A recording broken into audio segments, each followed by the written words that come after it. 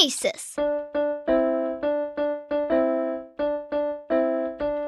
Practical Wisdom with Scott Allen. Good morning, good afternoon, good evening, wherever you are in this beautiful world.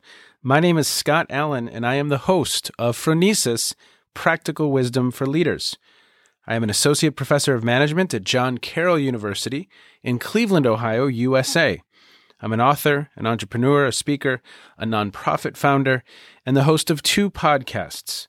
I'm also a husband and dad of 3. You just heard from Kate, my daughter, who wrote and performed the Phronesis intro. Phronesis offers a smart, fast-paced discussion on all things leadership. My guests are scholars and practitioners, and we cover timely, relevant topics and incorporate practical tips designed to help you make a difference in how you lead and live. Now, I am proud to share that Phronesis is the official podcast of the International Leadership Association, an association that is near and dear to my heart. ILA brings together leaders and those who teach, study, and develop leadership, advancing leadership knowledge and practice for a better world. Learn more at ilaglobalnetwork.org. If you like what we're up to, please click subscribe so you can stay up to date as we release new episodes each week. You can also share what we're up to with others. And now, today's show.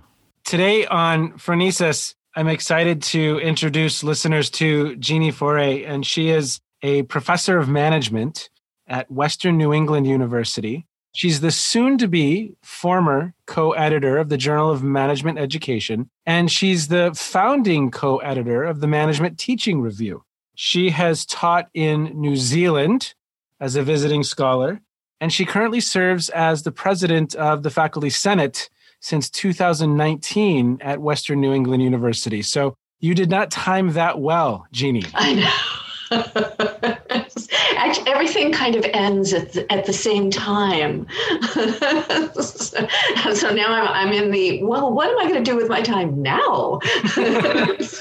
Well, let's talk about that. I think we were having a little bit of a dialogue ahead of the show today, and you were talking about the notion of letting go. Mm-hmm. Yeah. I'm intrigued. I'm really intrigued because you are at this precipice where there's a few different things, and you just mentioned it. Okay, what's the next iteration? Right. So how are you thinking about it right now? Well, for me, letting go is a learned skill. We don't really talk about that a lot when we talk about impact or making a difference. I think that's something that all of us bring to our lives, our work, our identity is, how can I leave the world better than I found it, whatever that world might be at any given time. And I think that we don't always think about what the leaving looks like. And, for some of us, that's a painful thing because we equate it with kind of death. We're leaving. And so a part of our lives has died or we have died us.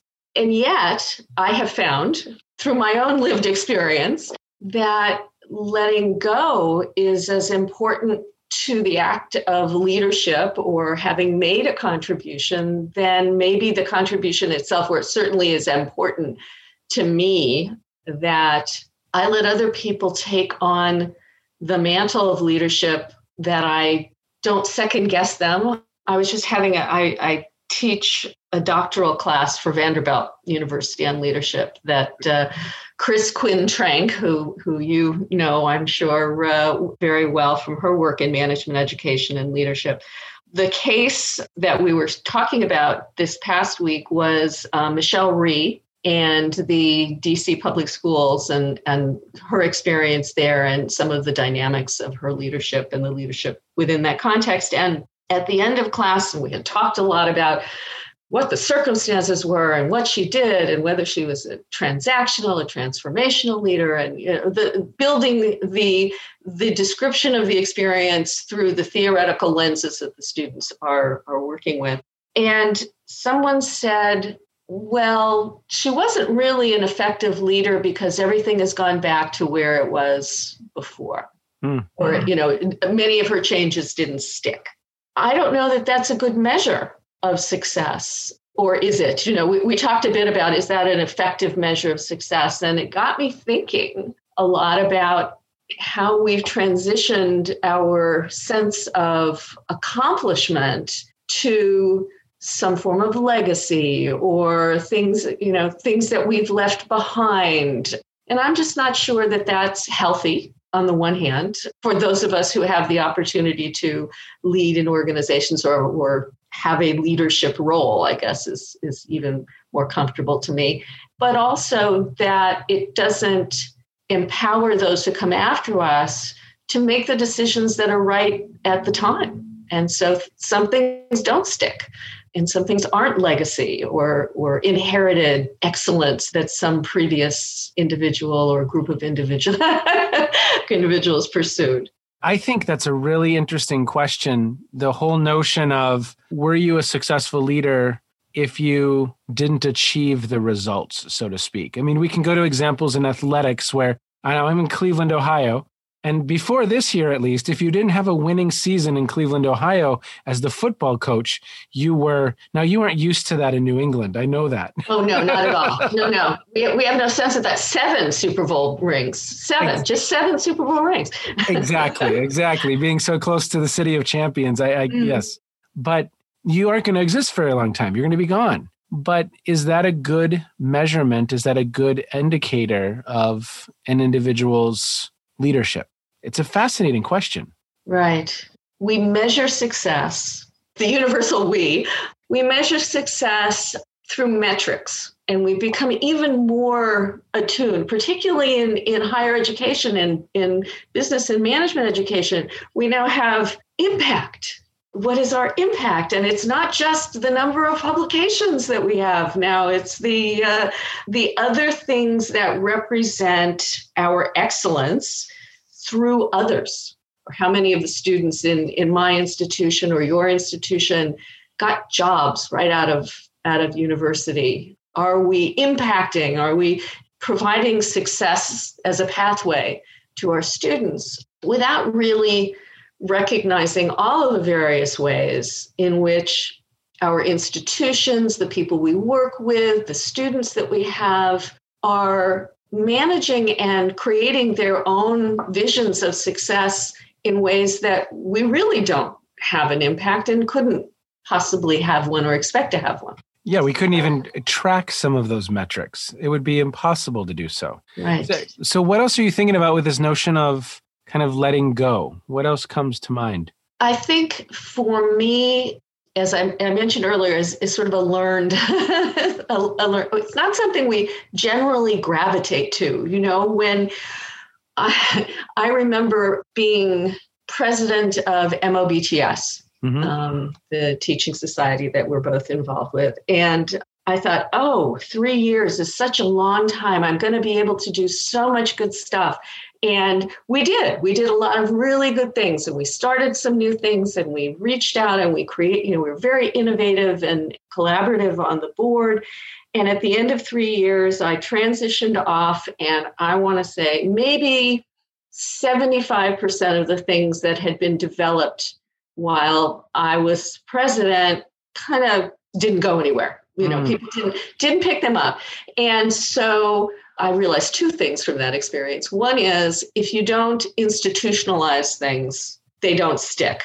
And institutionalizing is a different aspect of leadership than innovating.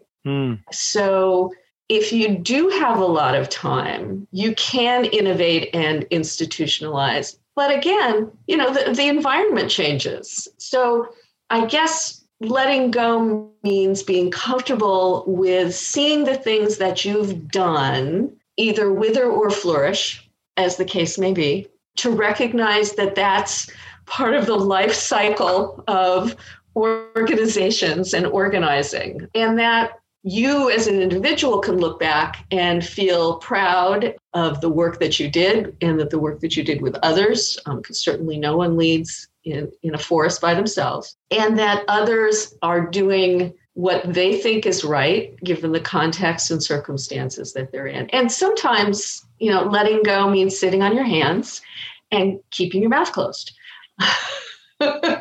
which I've learned is part of that process as well. It's so hard to do. So hard to do. So hard to do. Yeah, it is so hard to do. But, there's always a but. It's either a but or an and. And it's also, in some ways, a relief, at least for me, to say, okay, I did, with Kathy, we have developed things for the journal. We have done things differently than prior editors. And we've tried the best we can to continue the tradition, the ethos of JME, while also creating some new opportunities for the journal. And I can look back on that, and I know Kathy looks back on it, and we're proud of ourselves. We feel good about what we've done together, and it's now somebody else's turn, or will soon be somebody else's turn. Yeah. And I think we don't spend enough time theorizing in leadership about the somebody else's turn transition. The opportunities, we say that leaders are mentors, but sometimes we have to learn how to step back. Our children grow up, our colleagues grow more mature, our organizations shift and change. If we leave a leadership position, and many of us do cycle through, particularly in academia, then we need to pay a little more attention to what that looks like, I think, when we think about leadership and the dynamics of a full practical wisdom for leaders. I've heard of that somewhere. Yeah, it has a ring to it. So this is really interesting because I had a wonderful conversation last summer with Susan Murphy. Susan's at University of Edinburgh. She was at Claremont McKenna before that.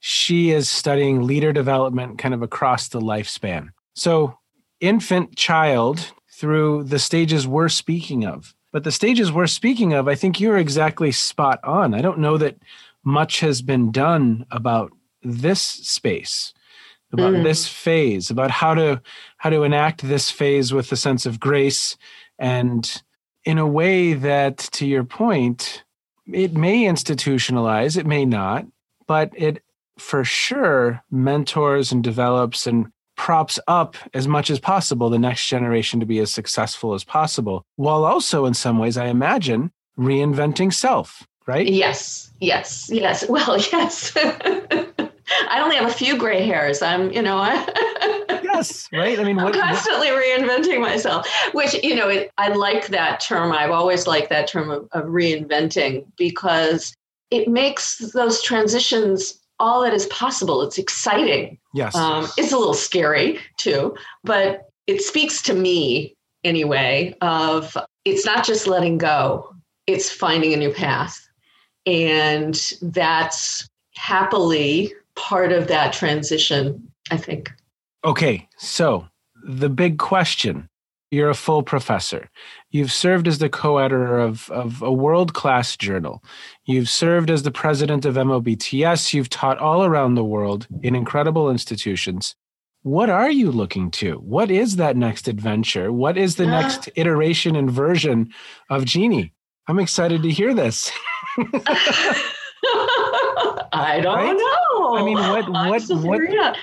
what's exciting, and what are you curious about? What are you thinking about? I'm really interested in, because again, I said this to you before we started and you were very humble, but you have a very unique perspective on the scholarship of teaching and learning.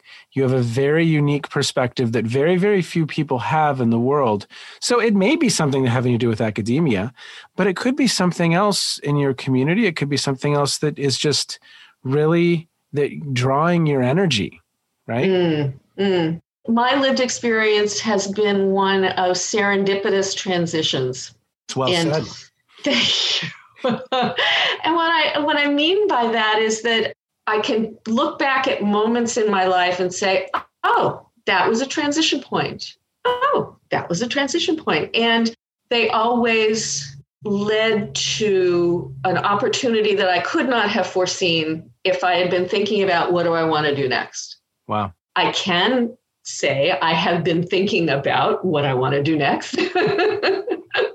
So much so that during the past year in our COVID experience, one of the things that has transpired is that my ongoing desire to travel, which started when I was a sophomore in college some years ago and has stayed with me. My desire to travel has not been nurtured at all this year.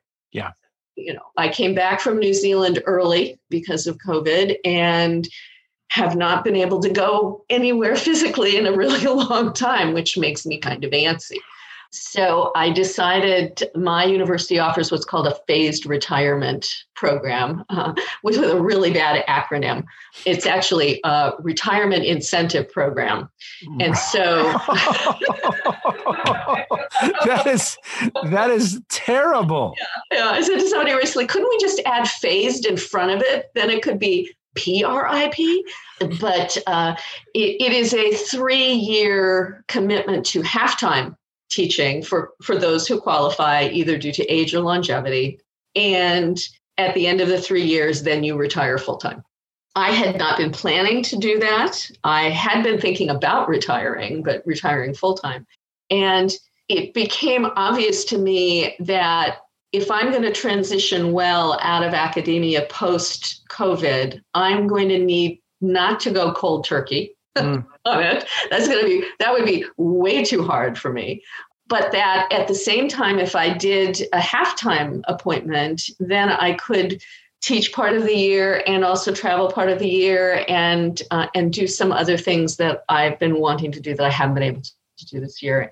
So part of it is that, the sort of phased opportunity to think about what comes next. The other is Kathy and I refuse to be disconnected in any way.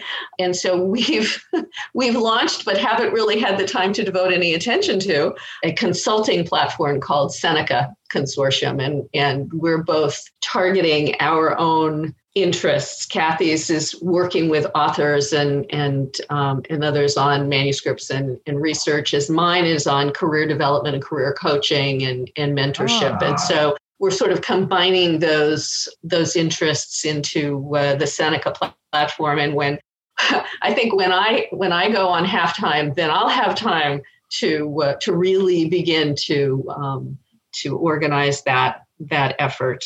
Yeah. And travel and be with my grandchildren more as they continue to grow up. They insist on doing that. I think it's a rather positive thing, but yeah. So professionally, I think I will probably continue to be involved. I do some editing work. Jen Lee and Sarah Wright and I are the 3 co-editors of the Teaching Methods in Business series for Edward Elgar, and we have a volume. We each have multiple volumes coming out each year, and that's a lot of editing. So I think for me, what will I do is complicated by I already do too much, and maybe working part-time.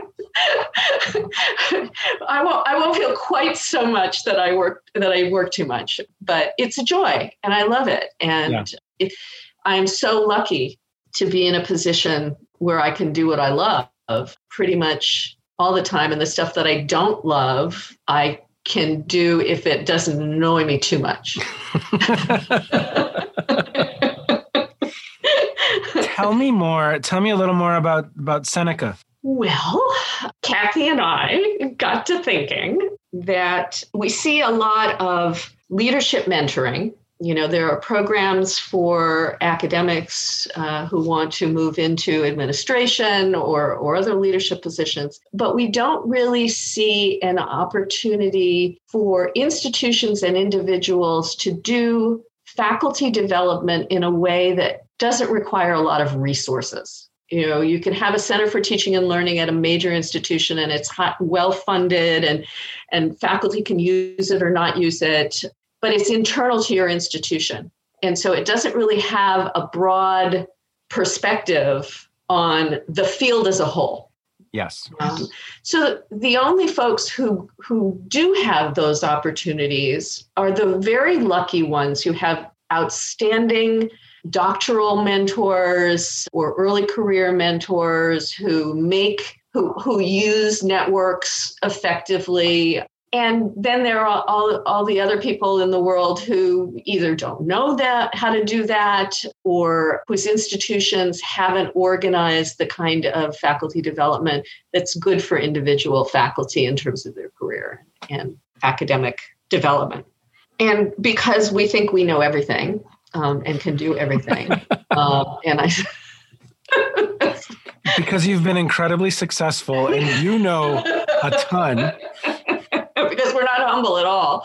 We thought that, maybe we could make a difference by offering reasonably priced, I don't want to cast aspersions on very expensive consulting firms because they earn their money. Sure. They earn their money, but not everyone can afford them. And particularly small institutions that don't have resources to fund full-on Center for Teaching and Learning, maybe doing workshops, and those are important. And I encourage faculty to go to them because they tend to learn something. But the one-on-one is oftentimes just not available, not present. So that's what we decided we would do. And we have done that. We have been out under the Seneca umbrella to conduct workshops for organizations that don't have their own infrastructure, or we've been invited to give talks about a particular area of our expertise. Yep. I do some one-on-one coaching. Kathy will, when she's no longer a journal editor, do some one-on-one coaching in terms of manuscript development and those kinds of things. We've been very aware and sensitive to our editorial involvement, and we really didn't feel that it was appropriate for us to do much beyond the minimum in terms of speaking and consulting until we're no longer journal editors. Because when we go and talk, we are oftentimes representing JME. We don't want those two worlds to conflict in any way. Yep. Jeannie, I love it. I mean, Kathy and I don't think she mentioned Seneca, but we talked a little bit about this idea when I spoke with her. And I think there's such a need. There's such a need for individuals like myself who need that mentoring and that guidance and that resource, quite frankly, and access to people with that expertise and that perspective. I mean, mm-hmm. I think it's a wonderful idea. I really do. I think you could create really cool communities and of course, through the one-on-one coaching. But even if there was periodic, I just imagine you were a history major as an undergrad at Berkeley. I was. Right? I was. So I imagine you somewhere in the world, zooming in, right? You in your digital existence, making a difference from Greece or wherever you are that month. That sounds nice. I made a difference from New Zealand last year, and I've done that from Ireland and England and all kinds of interesting places. Yes. Exactly. And so with Kathy, I have to say, exactly. I only connect to people who like to travel. It's, well, I think it's brilliant because I think again that letting go of this, yet starting something that is going to make such a difference in people's lives. And again, you have that wisdom. I think it's wonderful. I really do. Thanks. We're excited about it. And it's not Seneca the philosopher. Okay. People say, oh, Seneca the philosopher. No, actually, it's Seneca Falls. So we are acknowledging those who came before us and who have created a path that we are now privileged to walk on. So, yeah. I love it. Before we wind down, what's one other thing you're thinking about right now? And it could be something through the lens of your role as journal editor. It could be something through the lens of your role as president of the Faculty Senate. It could be anything. Oh, I see. Now you've asked me an open-ended question, and anyone who knows me well knows that my interests are eclectic. I'm interested in a lot of different things. I've been thinking a lot about the discourse around impact, and I've been thinking a lot about the new discourse of agility and resilience, and the ways in which those terms both create opportunities and constrain them at the same time. Say more. Okay. So you mentioned that I went to Berkeley. And so I think my take. By the way, Jeannie, has like the best bakery ever near campus right there. I'm going to forget the name of the bakery now that I started talking about it. Oh, please. That was one of our such a long time since I've been there. Oh, okay. You haven't been there recently. No. Not since I tried to get one of my sons to go there for school and he went. You know what? I think the bakery is called Foray. No. Yes. No. I am going to look it up right now. Okay. The bakery is called Fournay. Fournay. Okay. No. So, Jeannie, the last time I was on that campus, we were traveling with my children and my wife, and we were doing this 3-week adventure of California. So we actually went to Fournay Bakery and picked up a bunch of baked goods and then went and sat on campus near the School of Business. It's a magical place. It's a glorious place. It really is a glorious place. And when I was there, it was very politically active. It was the early 70s, which was a time. But the thing that I think Berkeley represents in the stream of my life, or the thing that connects my life, is I tend to try to look at the benefits and the drawbacks of things. Yeah. My father used to challenge us at our dinner table to, he would ask us a question, we would answer it, and then he would argue the opposite. It didn't matter what it was, or what he truly believed about it. He wanted us to develop critical thinking skills, which is what we label those things now. And so I grew up in that environment and was educated in that environment, and learned that you cannot take everything at face value. You have to think about the context in which it is occurring. So I think about context a lot, and where are we in this historical moment that brings us from the accountability phase of some of the prior administrations in the U.S.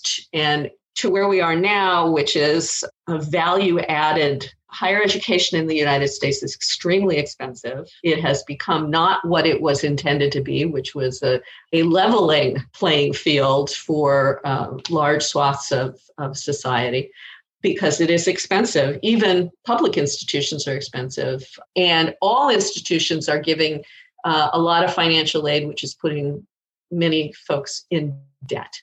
So the model is problematic. And here we are now at this moment saying, okay, not only do we care about impact, what is the result? What is the outcome of your education in measurable terms? How do you measure I'm a good citizen, or I've graduated and I feel confident in my ability to move along the path of adulthood or professional life? Those are not measurable things. My measurable things are, did I get a job? Did I move up in my career? And those are metrics. And so we do measure them. Yep. So impact, but that also means that we're now narrowing what the possibilities are for the outcomes to be. Yeah. For the experience, and for us as educators to nurture things that can't be measured. So, those things trouble me. And in the same way, yes, we do need to be agile and adaptive because we live in a very complex and complicated world. That's really not any different than any other time. We've always needed adaptability and understanding complexity, or at least how we move through it without losing our path or where we hope we are going or who we are. So I don't know how I will engage with those things. I tend to conversationally develop my own thinking. That's one of my modes of learning. Even when I'm learning about myself, I'm very Weichian in that way. I don't know what I mean until I see what I've said. But I expect I will be involved in some way in continuing to write in those areas to the extent that I continue to write. And there's a big question mark around that too. So, should people who've retired from academia continue to write? Well, of course, some of them should, but not all of them have to, Oh, that's what I'm thinking about. What else are you watching right now or listening to or reading that has caught your attention lately? Doesn't have to be about management, education. It could be anything. What's caught your attention lately? What's caught my attention? Well, I am a huge movie and television person. I came out of the entertainment industry before I went into academia. I spent a number of years in and around television production and post-production, and I grew up in Los Angeles. So between those two things, it's like, take me to the movies. Take me to the movies, please. Love it. So I've been binge watching a lot of anything that I can find on TV. I love The Queen's Gambit. I love Schitt's Creek. Yes. Took a little while to get into it, but once I got into it, it was super fun. I'm watching The Expanse, which is it's a good thing too, because I like science fiction, have always liked science fiction in all of its manifestations.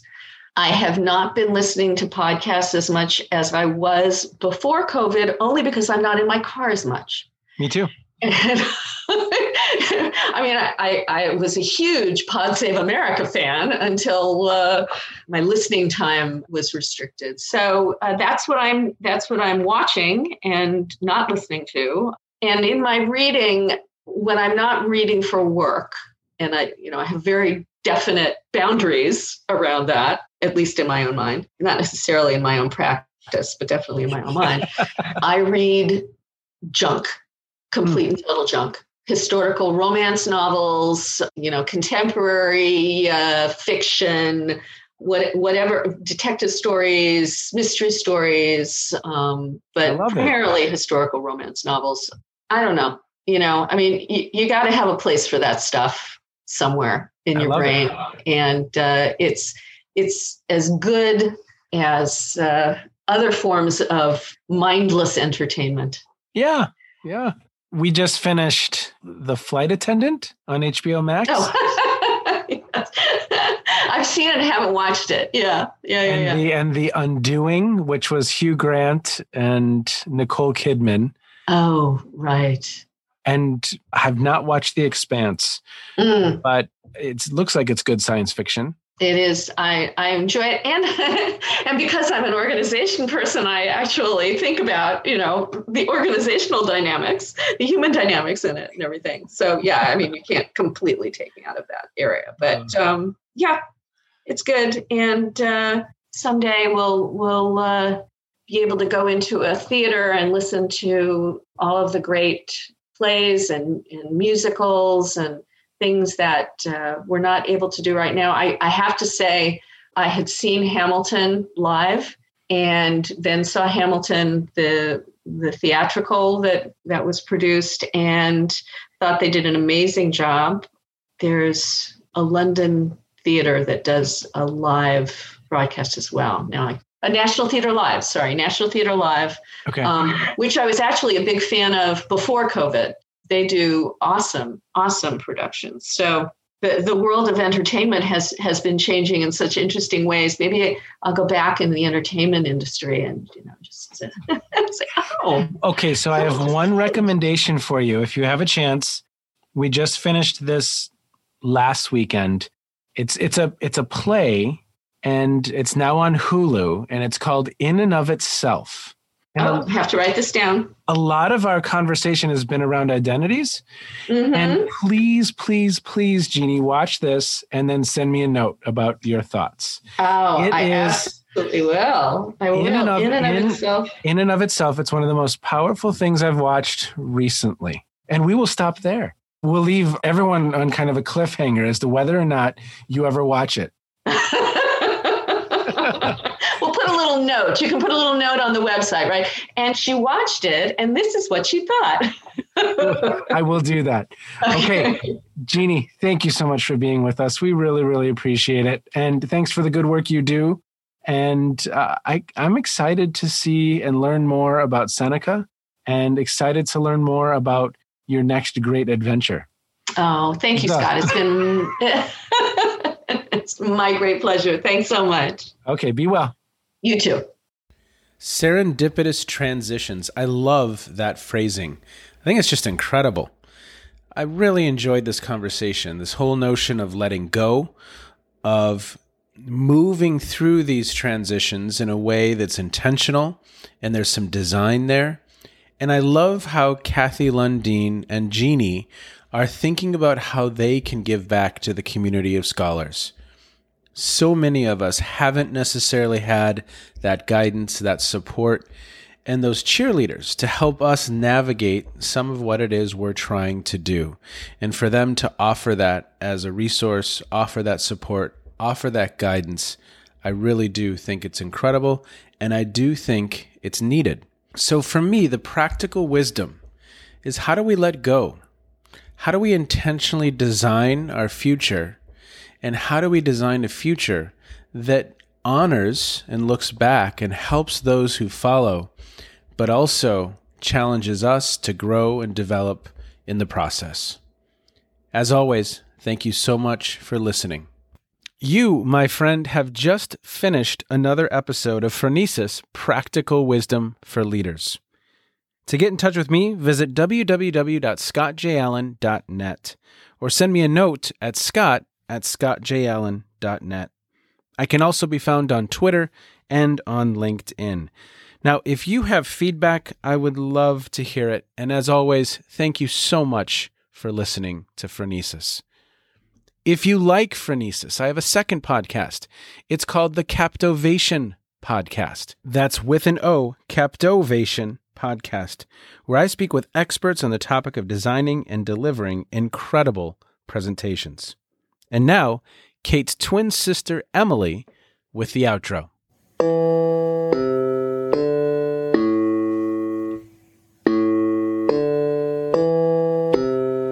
You've been listening to Phronesis Practical Wisdom with Scott Allen.